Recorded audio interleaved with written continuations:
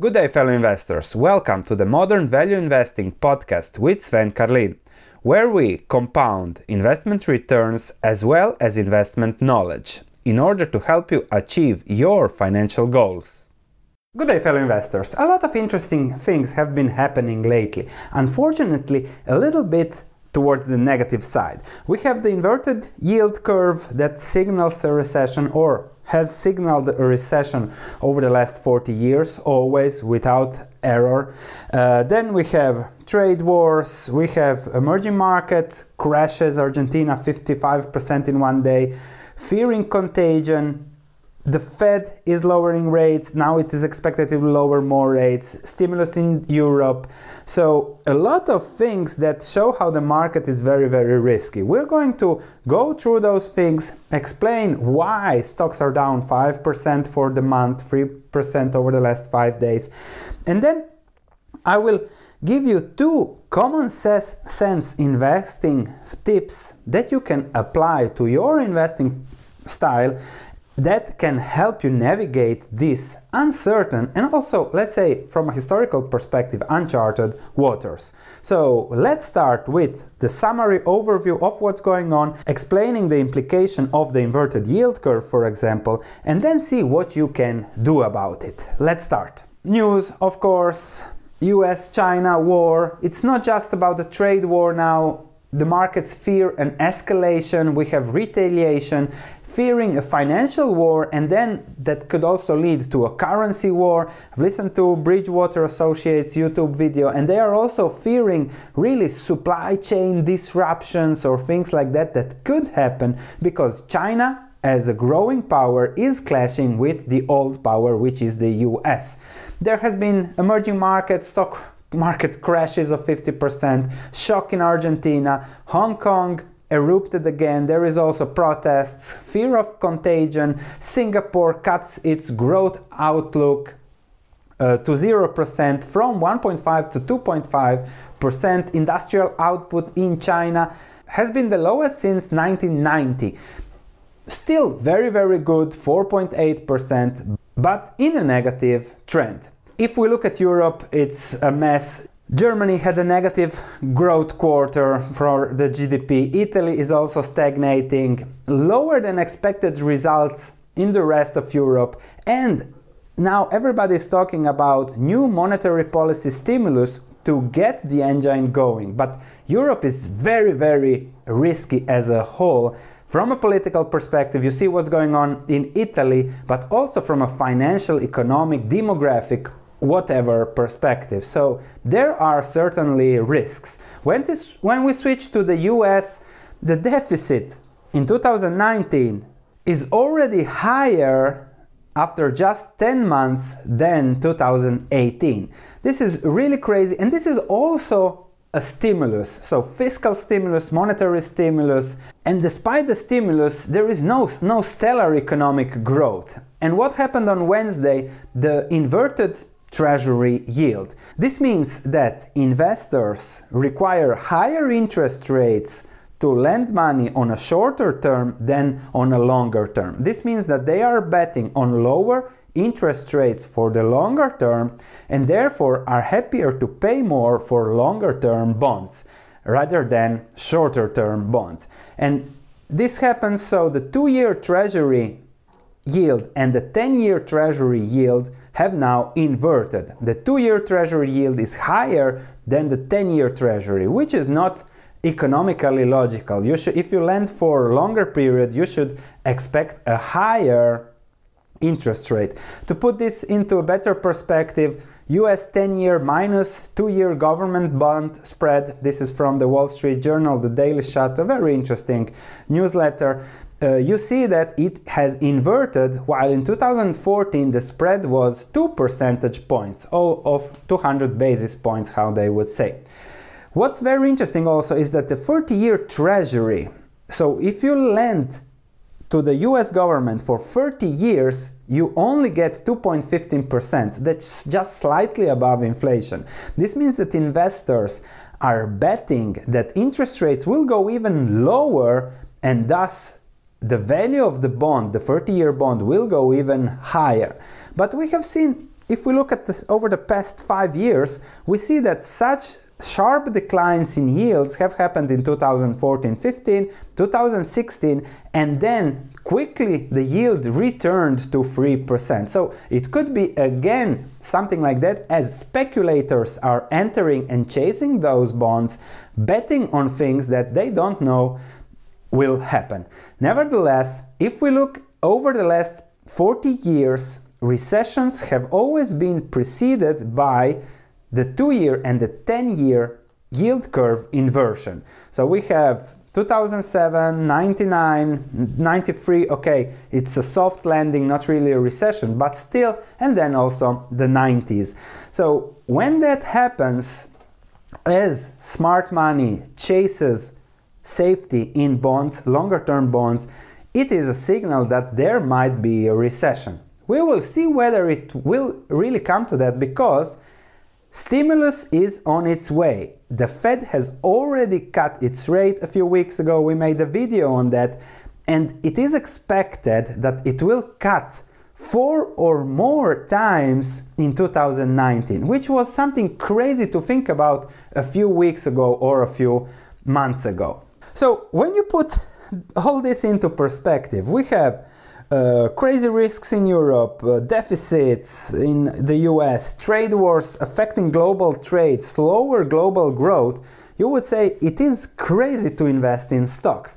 Plus, if we take a look at fundamentals, ratios and valuations are sky high. Just take a look at the S&P 500 price earnings ratio. It is 21.4. It is much higher than the historical average, and we have seen Warren Buffett saying that prices are sky high for businesses, and that is why he has 122 billion in cash. So we have a lot of risks piling up, and we have high valuations. Combinations that you would say, okay, I should sell everything and retreat in panic. However, that might not be the smartest thing to do, and I'll explain why, and I'll give you now why you should have a part of your portfolio in cash to manage what might happen in the future. We don't know what will happen. And then secondly, why you should think about diversifying from Europe, from US, especially if you live there, you're already so long those countries, diversifying elsewhere into the world, into emerging markets. And on Sunday, I'll discuss Ray Dalio's view on China, give you some important investing inputs to see whether you should expose yourself and your portfolio to the Chinese stock market. The intuitive thing, as I said, would be to sell everything based on the news that we have just discussed, because the risks are really there. But if we go back to 2015-16, the situation was similar. We had deficits. People were fearing China entering into a recession and contaging the whole world, slow global growth. So those that sold in 2016 based on similar fears that are around now have made a huge mistake. Stocks are up almost 50% over the past few years. So selling everything is not really the smartest idea. Plus, if we look at Dr. Copper, they call it Dr. Copper because it projects what will happen to an economy. In 2016, the price of a pound of copper was below $2 and was declining during 2015. But then the situation changed and it spiked back to highs above $3 in 2018, and now it's trending down again. So lower demand for copper signals slower economic growth, global economic growth. But then again, if you sell now, like it was the smart thing to do in 2016, you would have missed out on huge global growth. I recently received an email from a viewer asking whether we can time the market. If you want to send me an email, you can always do it, feel free to do it. And the question was, can we time the market? Now, I think we can't time the market because if you miss the 5 best days, your returns over the long term are halved. Of course, if you miss the 10 worst days, your returns skyrocket.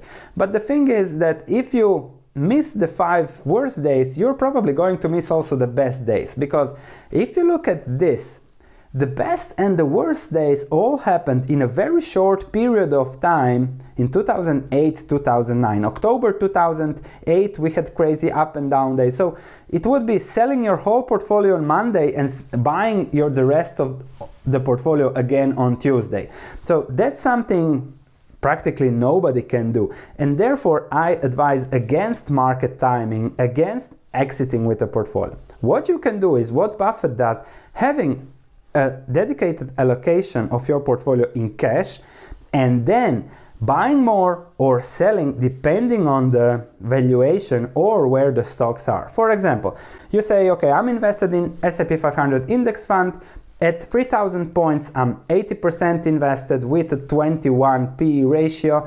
At 2,500, or better to use the CAPE ratio, cyclically adjusted, 2,500 I'll be 85%, 2,000 I'll be 90%, 1,750 I'll be 95%, 1,500 I'll be 100% invested. And when you have something like that, if it goes down, you are happy, you can buy more on the cheap. If it goes up, you're happy because you made money. So you're balancing your risk and reward with cash exposure.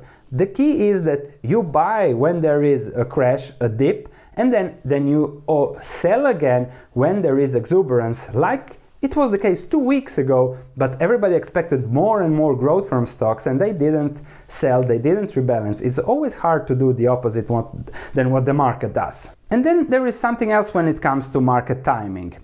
Everybody is talking about stimulus. So Germany is struggling, euro area economy slowing down, and then ECB policymakers are considering launching new stimulus boosts.